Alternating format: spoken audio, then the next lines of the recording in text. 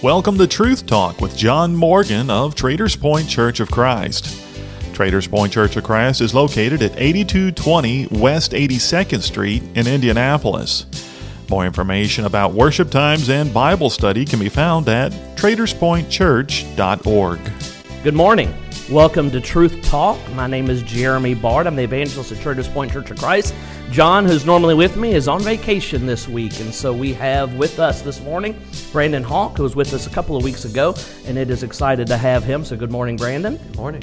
We're going to be in Ephesians Chapter 6 this morning, really the back half of that chapter. And so if you've got a Bible handy, you can be following along with us. We're going to pick up, generally speaking, there in verse 10, with a picture that's given to us by Paul that I think for the most part a lot of people are familiar with. At least on some level, you got the picture of the armor of God, and they're going to have some familiarity with it. If they're not super in tune with the specifics of it, we'll get into that. But I think in general they've got a pretty good idea of it. So I thought, Brandon, it'd be good for us here at the very beginning to kind of set in stage a little bit of where we are context-wise. The book of Ephesians isn't necessarily long, just 6 chapters, but we are at the very end, really. I mean, this picture of the putting on the armor of God and all of these specific pieces is really coming towards the very end. I mean, really, literally at the very end of Paul's letter here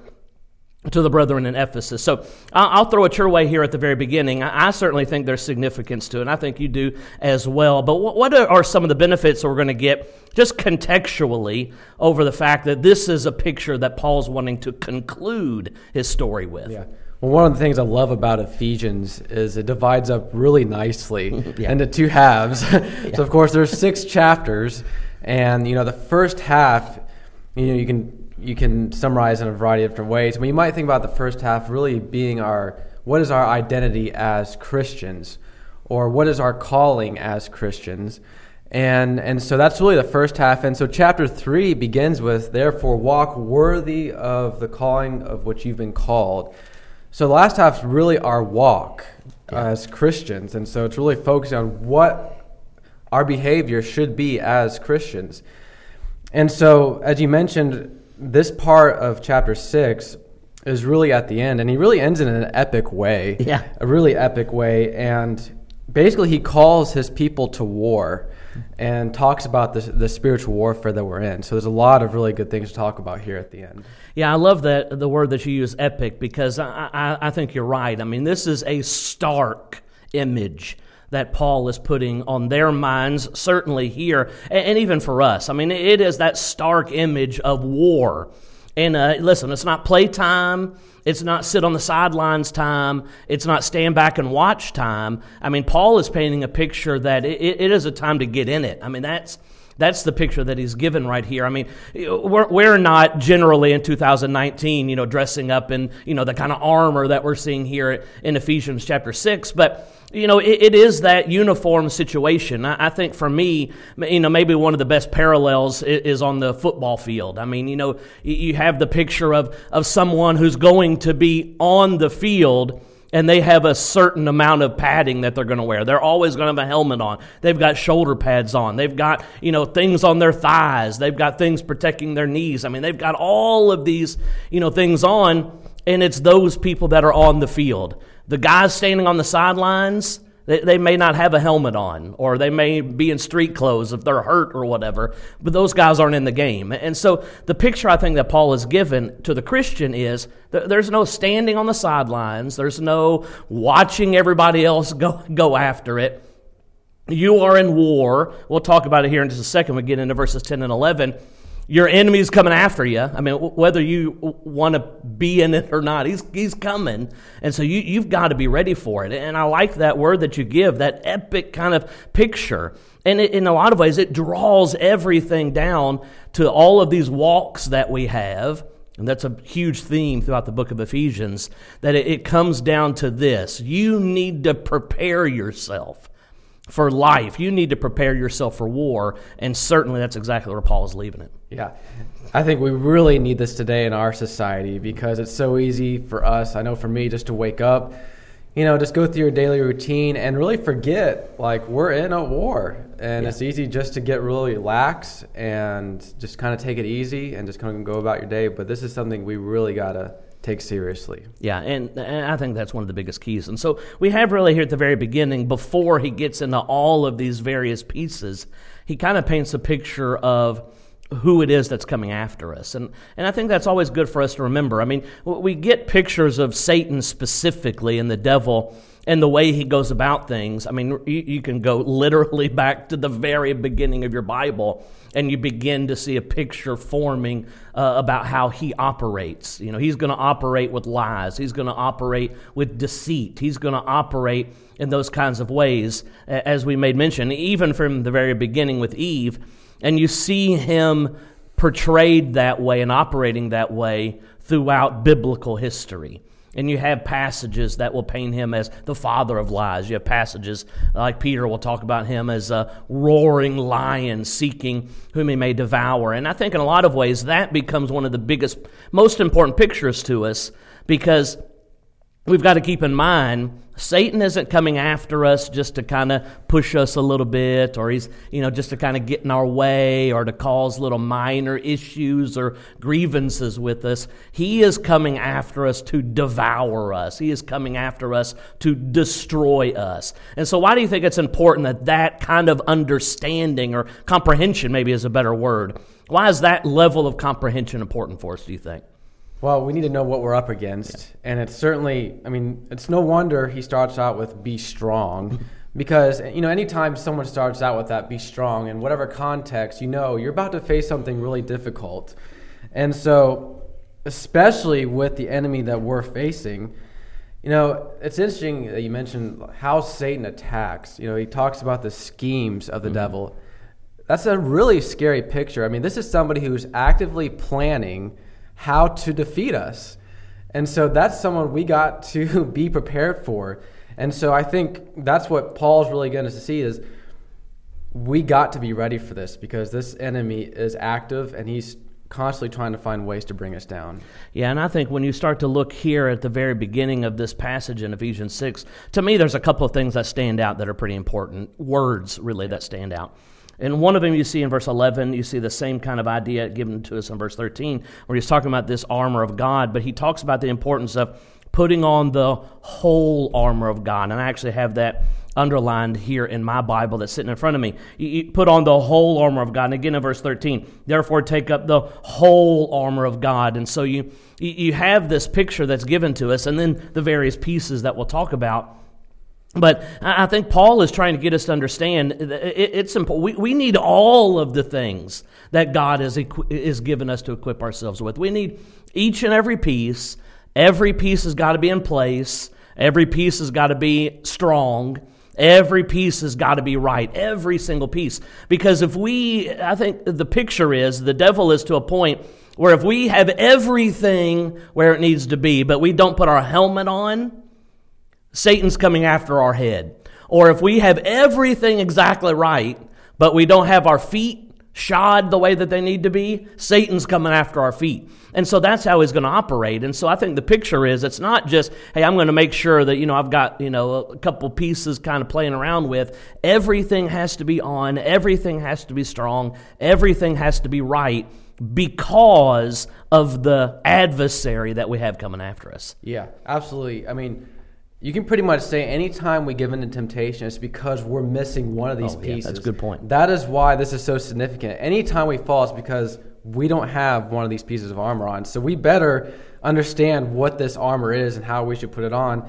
And certainly another point I see in this is, this strength is not our strength. It's be strong in the Lord. He didn't just say be strong. He said be strong in the Lord. And that's because of the enemy that we're facing. Satan's stronger than us. He really is. Yeah. And so that's why we have to draw our strength from the Lord, and that's where the armor comes in. Yeah, I think even, that's an interesting point that you make about Satan and his power. He has power. There's no question about that. He has power. Now, it's limited. It's a limited power, but it is power, and it's stronger than the power that I have on my own. It's the power that you have on your own. And so I think you're right. That's where you have Paul. Listen, be strong in the Lord and in the power of his might. A great example of that, I think, is Job. I mean, you have a demonstration of everybody's power in that picture. You have Satan almost coming to God, asking for permission about what he can do to Job, and then God putting putting boundaries on that. And so you have the picture of God has ultimate power, even certainly more so than even Satan has, because Satan acknowledges that at the very beginning of the book of Job. But yet in the midst of all of that, Job, there was nothing he could do. I mean, he had to stand back and he had to take all of that. I mean, listen, Satan was given permission to go after him, and man, he went after him, and there wasn't anything Job could do. And so you have, I think, this picture, and then listen, the whole rest of the book of Job is Job needs God. I mean, that's boiling a pretty long book down to, its pretty basic form, but it's Job coming to that realization that, man, I need God. And that's where we are. Yeah. Satan has the power. He's got the power to destroy us. But we can withstand him with God's power. And that really, to me, is the second most important word here at the very beginning. One is put the whole armor of God, and the other is stand. I mean, it is that word that you see over and over. Verse 11, put on the whole armor of God that you may be able to stand. Verse 13, take the whole armor of God that you may be able to withstand in the evil day, having done all to stand. And then the very beginning of all of these pieces in verse 14, stand therefore. And so you have this picture in just a few verses over and over.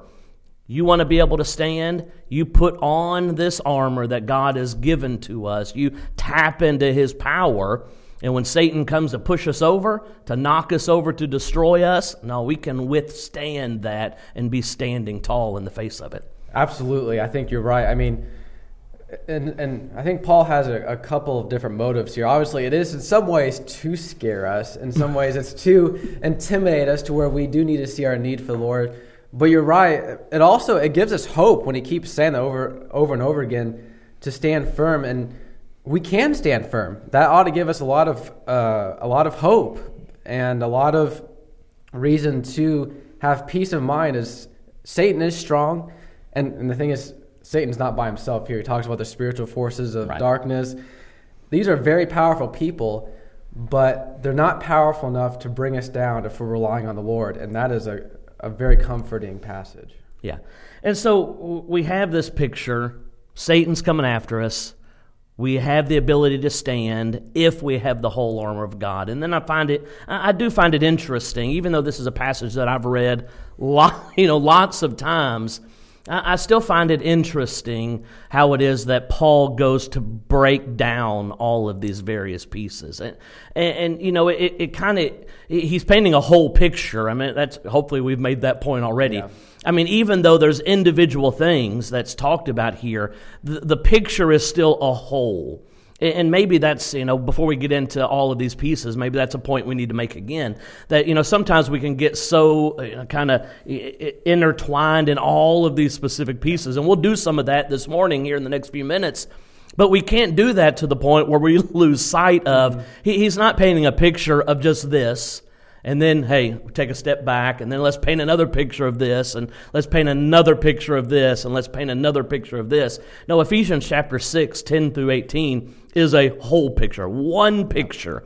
It's got a few pieces to it, but it is one picture. Not, hey, this is important, this is important, this is important. No, he's painting a picture that this is important. And so, hopefully we've made that point already, but we need all of these things working together. And if you leave just one of these things out, you've not put on the whole armor of God. You will miss out on, I think you're right to say, the hope that's in this passage. You leave one thing out, you miss out on the entirety of the whole thing. Yeah, absolutely. War, however you think about it, it's an ugly thing. It's people die in war. And so This is about war, and this is about how do we win this war.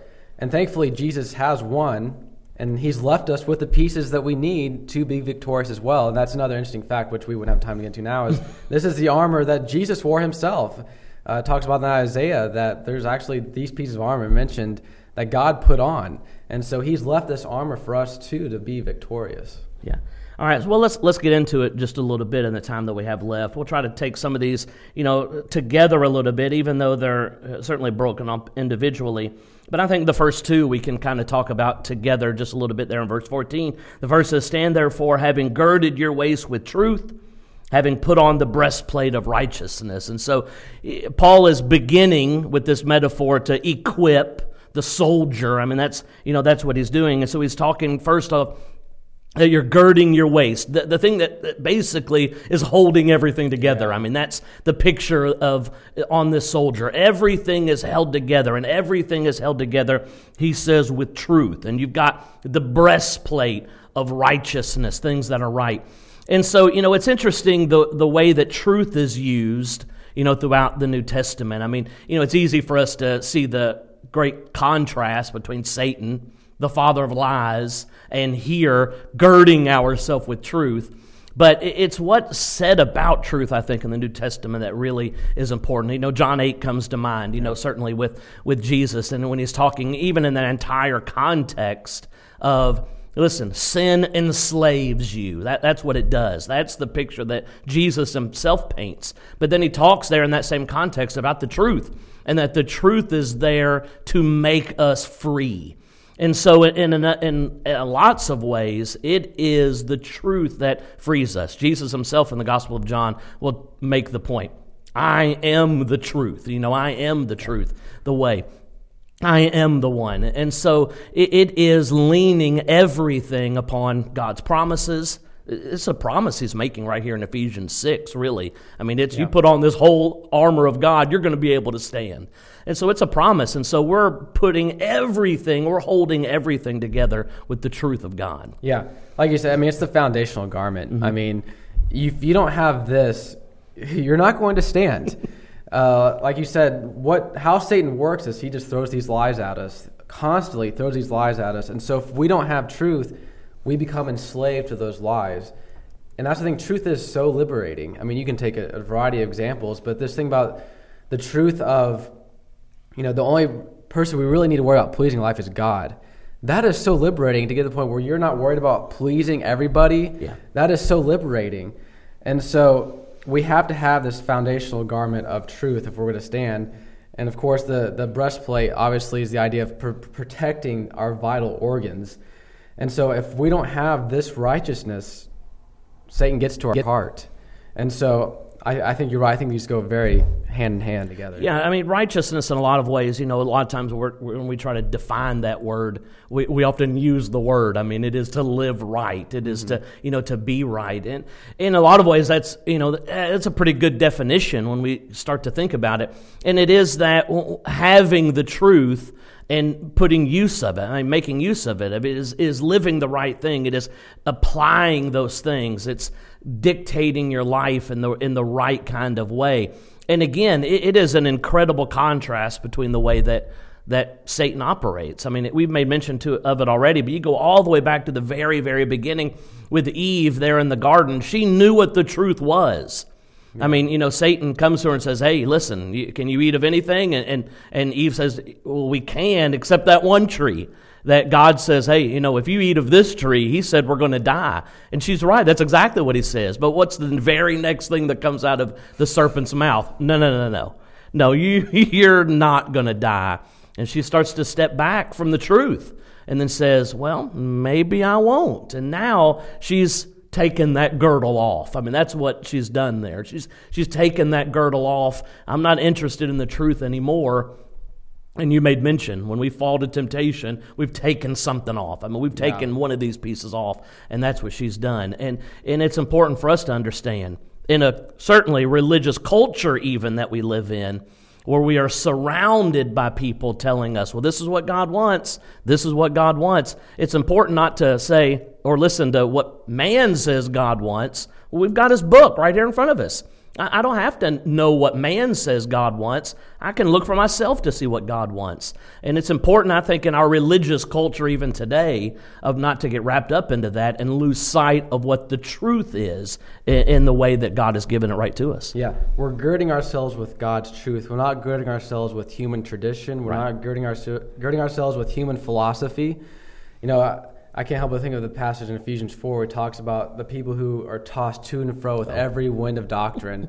That's what happens when you don't have a good foundation. I mean, you just believe whatever comes, whatever's the most popular thing. And you see that so much with our society today. It's whatever the most popular belief is, that must be it. And you're all over the place. There's no solid foundation unless you have this.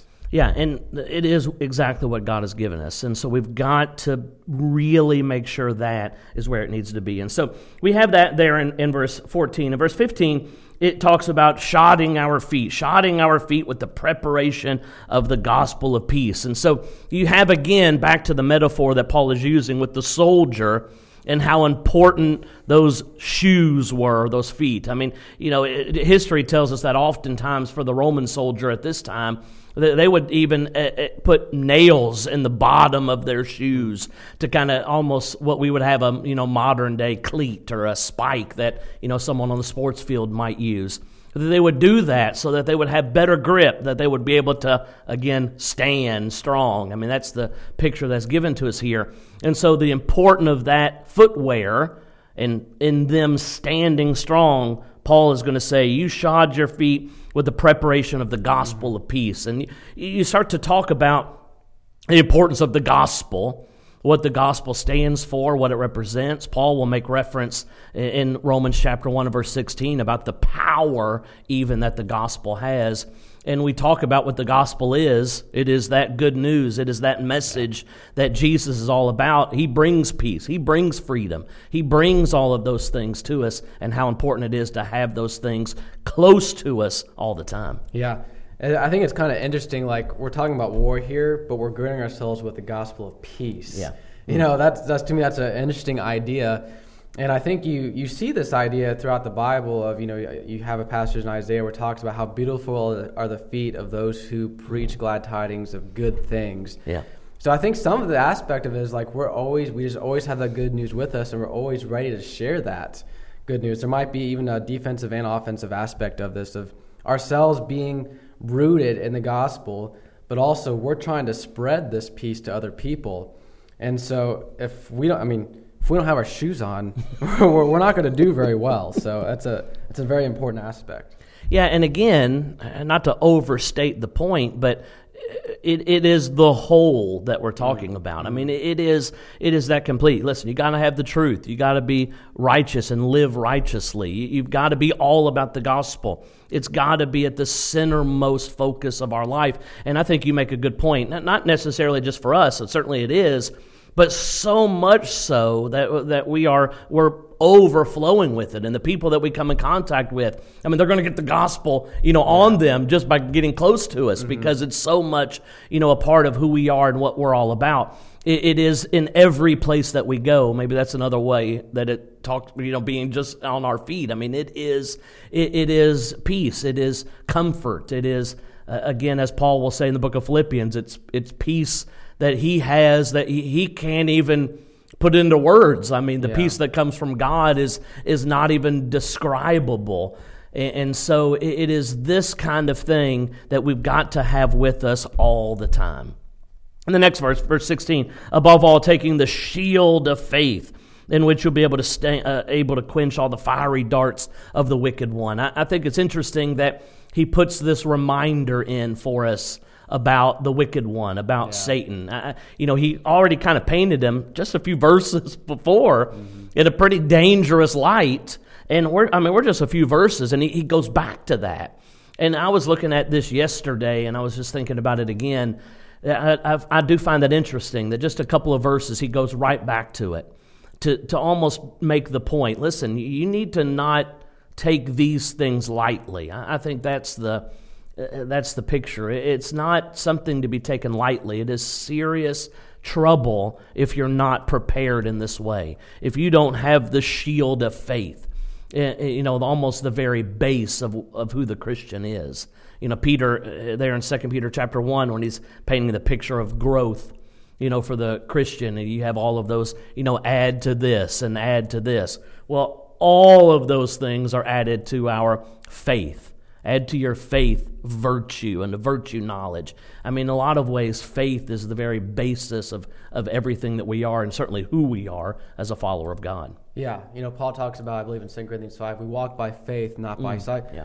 Well, for one thing, I mean, we can't see Satan. Right. That's what makes this so challenging, is we can't see Satan. So if we don't have the faith part, why bother even worrying about him?